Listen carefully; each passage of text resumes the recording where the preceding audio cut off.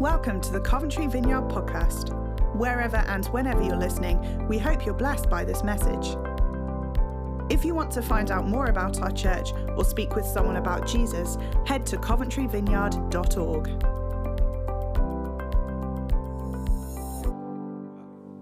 I want to make some space for us to respond to the Holy Spirit today.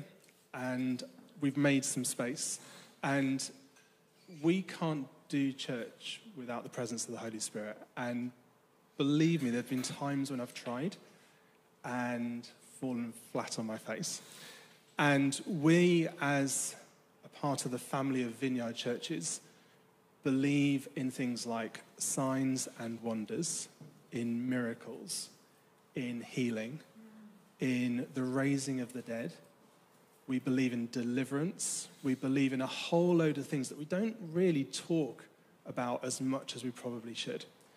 And one of the things is there's a fear that we sometimes have of pressing into those things because in the past we've experienced something or we've seen how that sort of a ministry has been misused. And so what I want to do in a safe place like this, but also in a dangerous place like this, I want us to let God be God. And we want that every single Sunday, and we want that every single day of our lives. And our heritage, our ancestry, if you like, is Vineyard Church it is just another sort of vegetable in the stew of churches, isn't it? It's just another way of doing church. But there's something about our DNA, something about our vision and our values, which is distinct. And if that's a surprise to you, it's like I just thought we were just one of the many, then this talk might offend you slightly. Okay? So I want to start with a couple of questions. When have you prayed, "Come, Holy Spirit"? Have you prayed that for yourself recently? Have you prayed that for somebody else? Maybe just turn to the person next to you. When have you prayed, "Come, Holy Spirit"?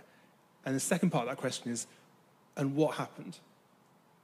So our series at the moment is all about "Come, Holy Spirit." So just reflect to the person next to you. When have you prayed? Maybe the last time you prayed this, maybe 10 years ago, 20 years ago, maybe when you first decided to follow Jesus. When have you prayed, "Come, Holy Spirit"? And then what happened? So just 2 minutes. Turn to the person next to you. When have you prayed, "Come, Holy Spirit"?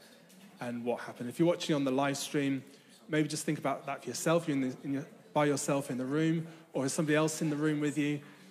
When have you prayed, "Come, Holy Spirit", and what happened?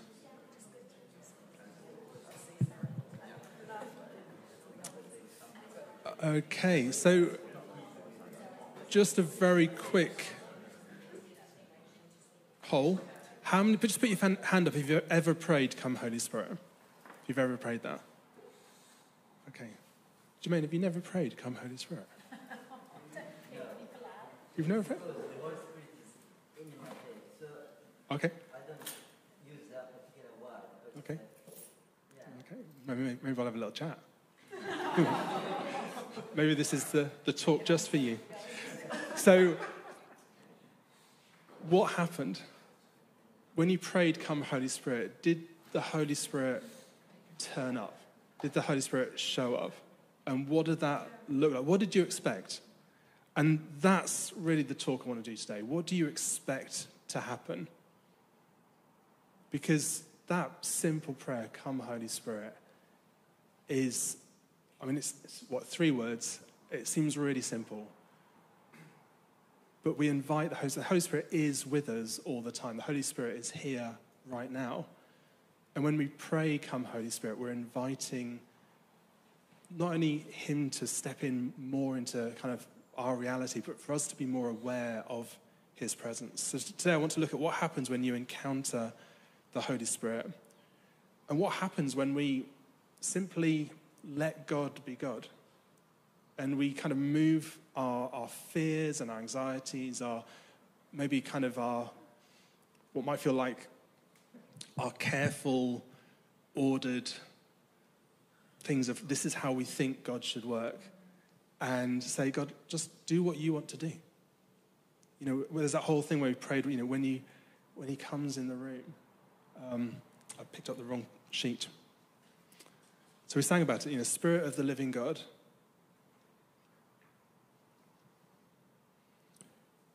When you speak and when you move and when you do what only you can do, it changes us, it changes what we see, it changes what we seek. When you come in the room, you do what only you can do. It changes us. And then there's the bridge there later on. It says, when you move all our fears.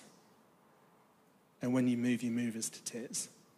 And I think many of us are afraid of the Holy Spirit. And I think sometimes we have a right to be afraid of the Holy Spirit. But actually we're afraid because we don't want to look silly, or we don't want to look embarrassed, or we don't pray, come Holy Spirit, because we are not sure he'll show up. And we maybe don't expect him to move. And so what I want to do is, I think what's happening today is that the Holy Spirit wants to address some of our fears. And the other things I think we're afraid of is that second line of that bridge. When you move us to tears. And it's like, I don't want to be in a place where I'm crying and sobbing and there's snot running out my nose. I'm British. I don't want to be doing that sort of a thing with a bunch of people. And so this is a safe place, but this is also a dangerous place. This is a place where we invite the Spirit to move. We invite the Spirit to do what he wants to do in our lives.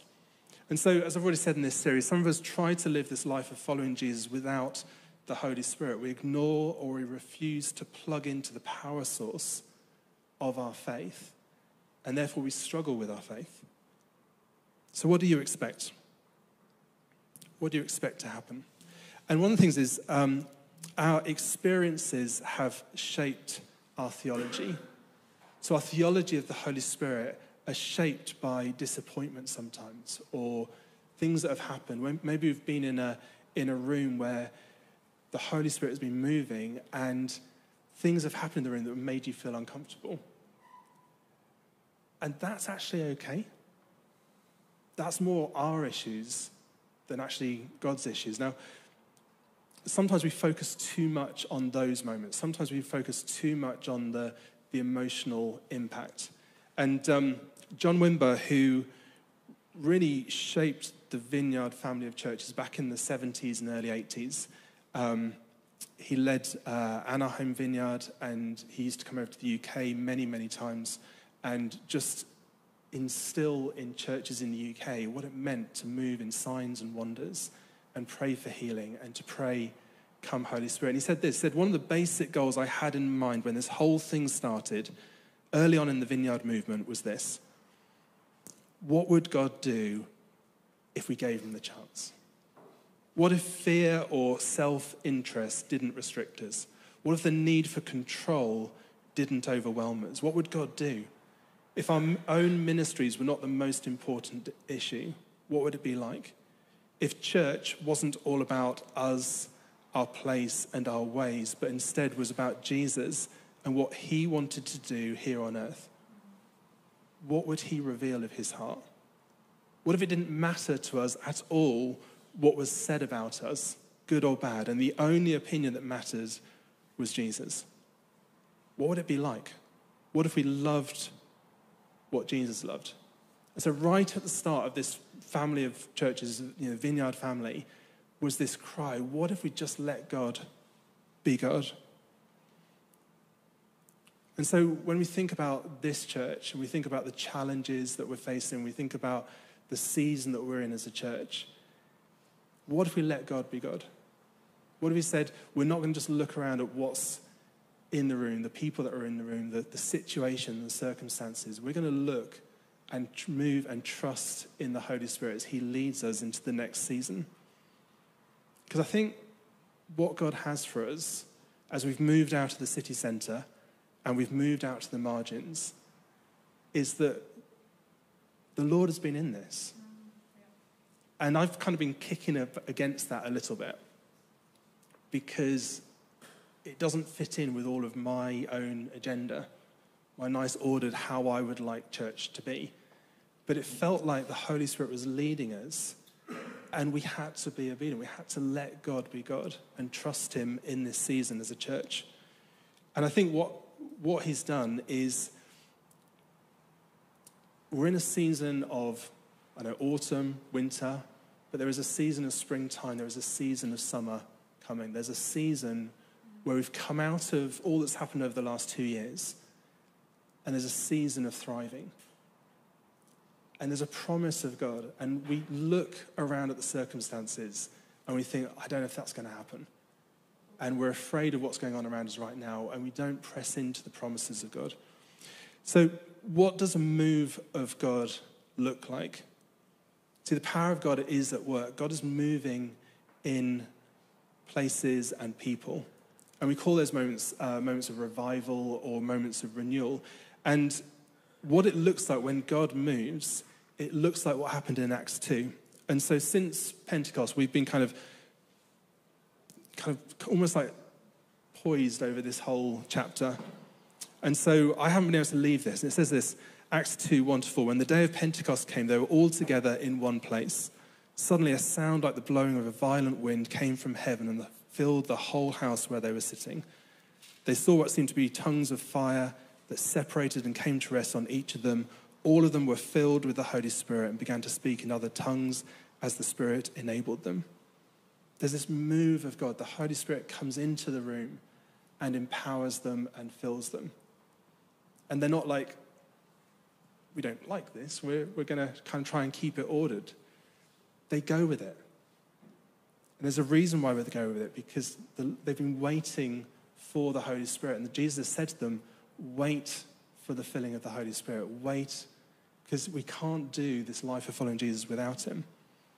And then later on in verse 14, Peter stands up with the 11 and he says to the people that have come around, because they've been hearing all this commotion that's going on, and he says, fellow Jews and all of you who live in Jerusalem, let me explain this to you. Listen carefully to what I say. These people are not drunk, as you suppose. It's only 9 in the morning. So they've been acting like they've been drunk. And maybe you've been in one of those meetings where the Holy Spirit has come and it looks like people are drunk. And Peter's saying it's not that. They're not drunk. No, this is what the prophet Joel says. So he goes back to the Old Testament scripture of Joel, and he says this, in the last days, God says, I will pour out my spirit on all people. Your sons and daughters will prophesy. Your young men will see visions. Your old men will dream dreams. Even on my servants, both men and women, I will pour out my spirit in those days, and they will prophesy. I will show wonders in the heavens above and signs on the earth below. Blood and fire and billows of smoke. The sun will be turned to darkness and the moon to blood before the coming of the great and glorious day of the Lord. And everyone who calls on the name of the Lord will be saved. It's a monumental part of Old Testament scripture. And Peter's saying that's what's starting to happen. As the Holy Spirit comes into the room, the Holy Spirit filled these people, this is what's starting to happen. And he goes on, he says, God has raised this Jesus to life. We're all witnesses of it. He's exalted to the right hand of God. He has received from the Father the promised Holy Spirit and has poured out what you now see and hear.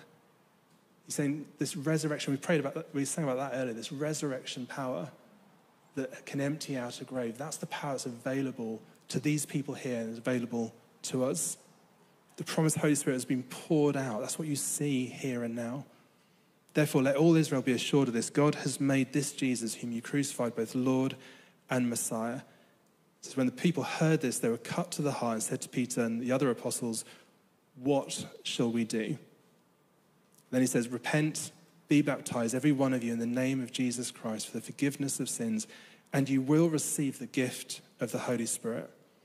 The promise is for you and your children and for all who are far off, for all whom the Lord our God will call. There's a promise of the Holy Spirit for you and for me. He says, with many other words, he warned them and he pleaded with them, save yourselves from this corrupt generation. And as we look around, we think, well, actually, things haven't changed all that much. The generation in which we live, the culture in which we live, it feels like there's some corruption and oppression all around us. It says, those who accepted his message were baptized, and about 3,000 were added to their number that day. And then later on, just to finish this section, it says they devoted themselves to the apostles' teaching and to fellowship, to the breaking of bread and to prayer. Everyone was filled with awe at the many wonders and signs performed by the apostles, but it was really the Holy Spirit. All the believers were together and had everything in common. They sold property and possessions to give to anyone who had need. Every day they continued to meet together in the temple courts. They broke bread in their homes and ate together with glad and sincere hearts, praising God and enjoying the favor of all the people. And the Lord added to their number daily those who were being saved. So what does a move of God look like? I think it looks like that. And that's what I've been praying again and again and again. And my invitation to you is that you would be praying that again. That we as a community would be praying, Holy Spirit, would you come? Would you fill me? Would you fill us? Would you do what you did in the past? And would you remove our fears? Would you help us to focus on what's most important?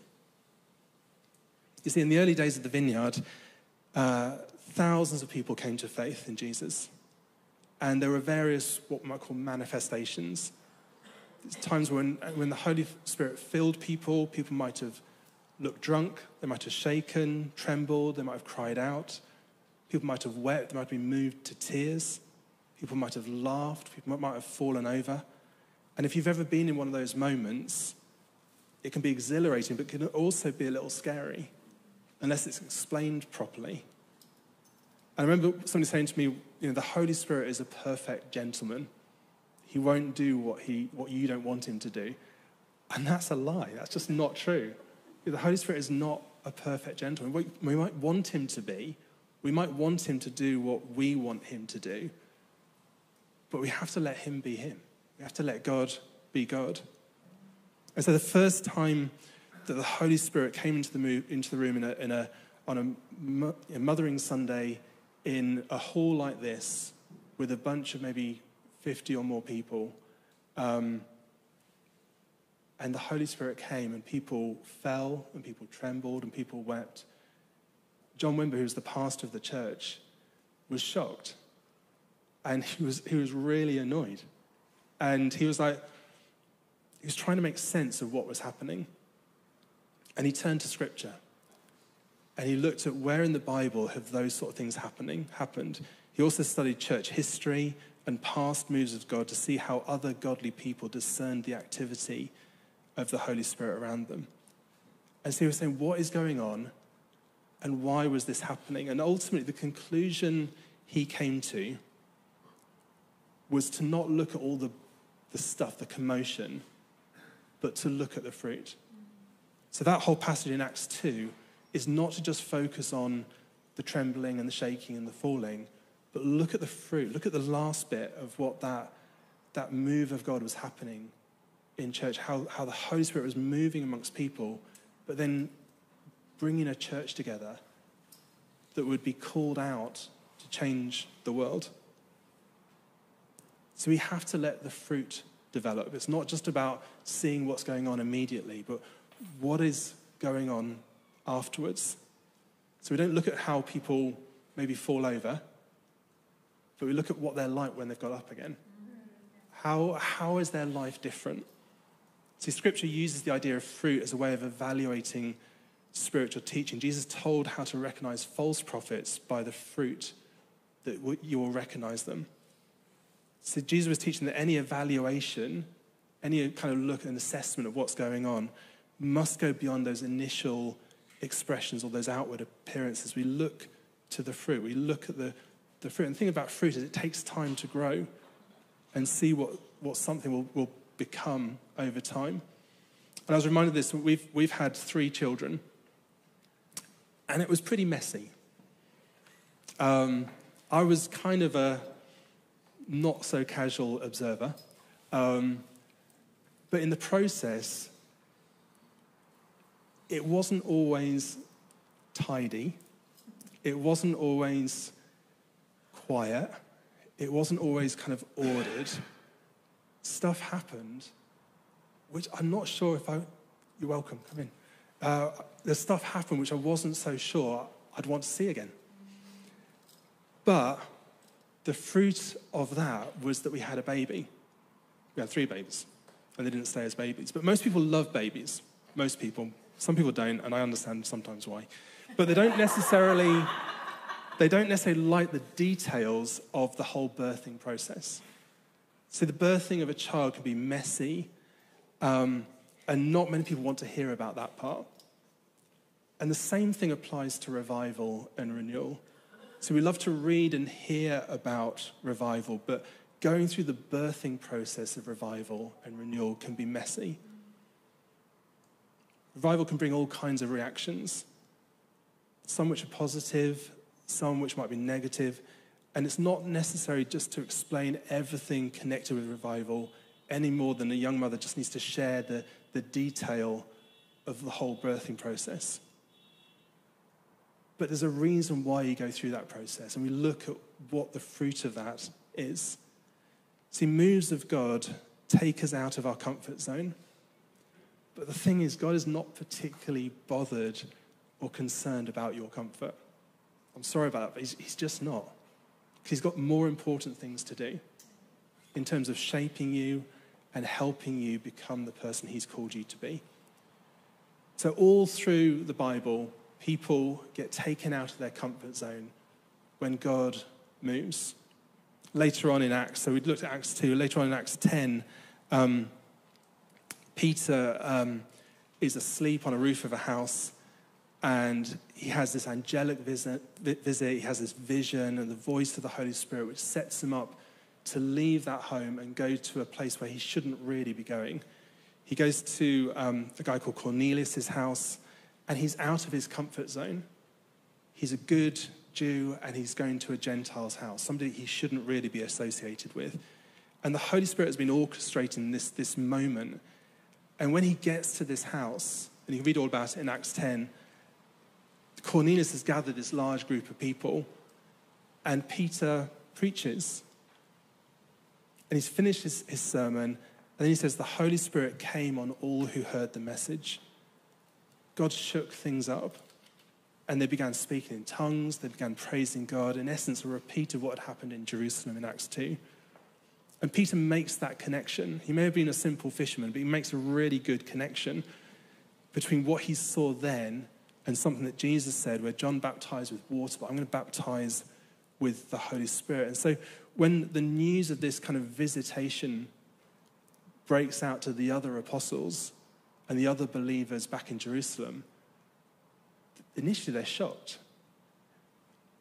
See, the church hadn't yet developed a kind of a theological grid for understanding what was happening in Cornelius' house. And so Peter, like John Wimber, goes back to Scripture, and he goes back to that passage that he talked about in Acts 2. Didn't the prophet Joel say God would pour out his Spirit on all people?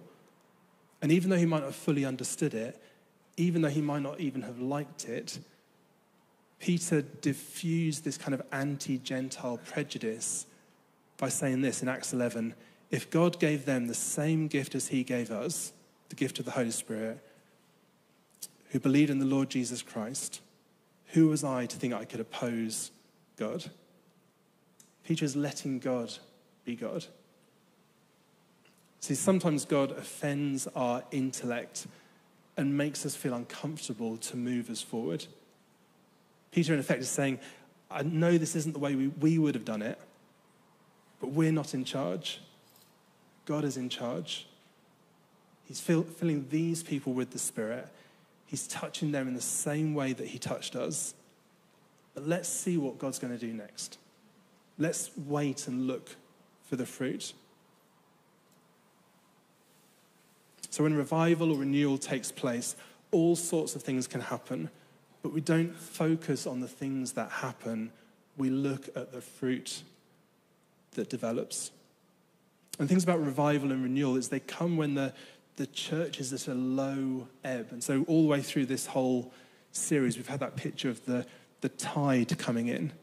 And that's been completely on purpose. See, it feels like sometimes that the tide has gone out. And I've experienced quite a few moves of God in my time. I'm 50 years old now, and there's been a few times where I've seen the power of God and the move of God fill people and move powerfully, but it's always been for the purpose of changing culture and meeting the hurts, meeting the brokenness, addressing the isolation and the oppression of people around us. See, God doesn't revive people who have it all together. He revives people who are hungry and thirsty, who are weak and confused, who are hurting, who are desperate, and who are messed up. And the tide is rushing in, and sometimes that can make us uncomfortable. And we wait to see the fruit. So Wimber said this. He said, most of what we have experienced in renewal time in our meetings has been of God. But it's God in humans. I trust God entirely. It's human beings that concern me. Because this doesn't mean that we have to expel every little thing that doesn't have a proof text. Sometimes we have to leave it in the file folder. I just don't know. But nevertheless, when God is moving, let's focus on the fruit that we can clearly demonstrate in Scripture, such as devotional life, witnessing, healing the sick, casting out demons, feeding the poor. And so back in the day, back in that time, around the 1970s, John and Carol Wimber, they were talking with two West African pastors. And these West African pastors, they'd experienced a revival in their country after World War II. And they'd heard stories of healings and deliverances and signs and wonders. They'd heard stories similar to what we'd read about in Acts 2. And they expected that there'd been some dramatic miracle that had triggered this revival across West Africa. And so they asked them, so what was it like? What happened? And one of the pastors confirmed that it had started with this mighty work of the Holy Spirit. And so Carol pictured something being, someone being raised from the dead, or something equally stunning, like a healing or something. And instead, this pastor said, this mighty move of God was that God showed me my sin. And John and Carol were overwhelmed by the answer. And I remember thinking later, what greater work than being shown your sin? And that's what happens in revival. That's what happened to those people that heard the message of Peter. They're like, what can we do to be saved? What can we do to get right with God? And that's really the normal Christian response to meeting with God. That's when you move all our fears. When you move us to tears. It brings us to repentance. It makes us rethink how we've been living. When he draws near, we suddenly see ourselves as people with unclean lips and hands. We see ourselves in a way that we didn't before, that we're part of the darkness rather than part of the light. And so what I'd do is I'd like to finish with a couple of things. In a moment, I'm going to invite us all to stand. In a moment, if you want to come down to this space here, there's nothing magical or special about this space here. I just want us to create some space for us to pray for one another. But when we pray, we don't look just at the manifestations. If somebody falls over, that's one of those things. We'll catch you. We don't look for it. And we don't make it happen. We don't push people. I've been in places where that's happened. And there is a stance. If you think someone might push you over, you just put one foot behind you like that and one foot in front. I've had to do that sometimes. But that's not going to happen here. But sometimes things happen. We don't look at those things. We look at the fruit. We look at what the person's life is like afterwards. Now, in Galatians 5, Paul is writing to this church. They've kind of lost their way. And he paints this picture of this kind of corrupt generation that we've already looked at. He paints this picture of where people have gone wrong. And he says, you're not to live like that. You're to show fruit. And he makes this list of what the fruit of the Spirit is. He says it's love, it's joy, it's peace. Remember, joy is what our kids group are looking at today. It's patience, it's kindness, it's goodness, It's faithfulness, it's gentleness, and self-control. So if you're looking at fruit, yes, it's a closer kind of walk with Jesus, but it's also, are those things developing in someone's life? Are you seeing more of that when you're filled with the Spirit? And are you regularly praying, come, Holy Spirit, develop this fruit? And the danger is we start to isolate just one of those rather than inviting the Holy Spirit to grow all of those in our lives. We need all of those.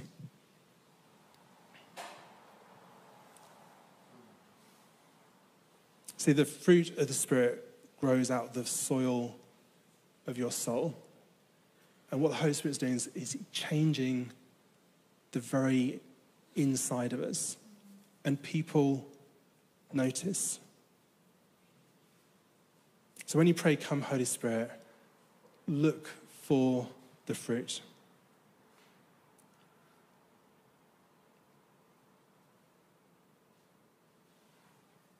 Expect to see fruit. Expect to see lives changed. When you encounter the Spirit of God, do you afterwards love Jesus more? Do you believe in him more? Are you more committed to him? And are you more committed to the people that's his church? So, Joe, do you want to just come up just briefly? No? So, I think so. So we were having a conversation, and sometimes we don't pray, come Holy Spirit. So do you want to just share the conversation that you were having the other Wednesday and then what happened this week? Because the conversation the other week was why don't we pray, come Holy Spirit? Yeah, so there's a small group of us that meet at Nick and Vicky's, and we had homework of offering to pray for someone, and I kind of like work a week in arrears. So anyway, I was in Asda getting a few things, really directed and stuff, and there was a woman in one of the aisles with two very annoying children who were swinging around on those little step things, and you know when you like just want to get on and do stuff and they're sort of like making a noise, and she was reaching down at the bottom, and I wanted to reach down there, and I said, oh, sorry. And she said, oh, no, I'm sorry. And we did this British thing of who's the more sorry. And and I just kind of like said, it's been a long day, hasn't it? And she just opened up to me, and she talked about the fact that her daughter, who's pregnant, is in hospital, and she's the grandmother of these two boys, and she was having to look after them. She's got health issues, and lots of stuff was going on, and she just talked. And it was just... it just kind of like pulled me up to just make time for her to talk. And I just asked, can I pray for you? And she said, yes, that would be lovely. And I got to pray for her, a very simple prayer. And it kind of humbled me because of how it started. But it was really good. And we just had a lovely little chat. Thank you. And so my encouragement, the reason why I asked Joe to share that, my encouragement is there's going to be a moment this week where you're going to be in a conversation and you're going to feel that prompting of the Holy Spirit to say to somebody, can I pray for you right now? And let me encourage you not to ignore that, but to go with what the Holy Spirit's doing, to let God be God and let God into that conversation. So going back to Wimber, he said this, he said, it would be tragic if the Vineyard family drew back into a safe place where there was no chance of error. So don't ever stop taking risks. Whatever community of faith you are with, allow the Lord to do what he wants to do and through you. The purpose of having a spiritual encounter is always more of Jesus.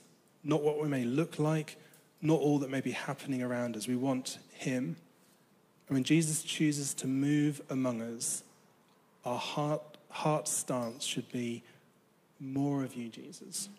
We want more of you. And so every time I pray for somebody, every time I pray, come Holy Spirit, it's always to see more of Jesus in someone's life. Always. It's not to see stuff is to see more of Jesus. So 3 questions for you to think about for this week, and then we're going to pray. How have your experiences affected your expectation of the Holy Spirit? Where are there some fears? Where are there some hang-ups that you might have? Maybe there's some things that you're not opening yourself to the Holy Spirit because of stuff that's happened in your past. And then what practices might help you increasingly bear the fruit of the Spirit? Maybe you've had a conversation this week, you think, I wasn't really showing that much of the fruit of the Spirit. So what things can you do to help develop more of that fruit of the Spirit? How can you be more open to him? And then where this week is the Holy Spirit inviting you to pray, come, Holy Spirit.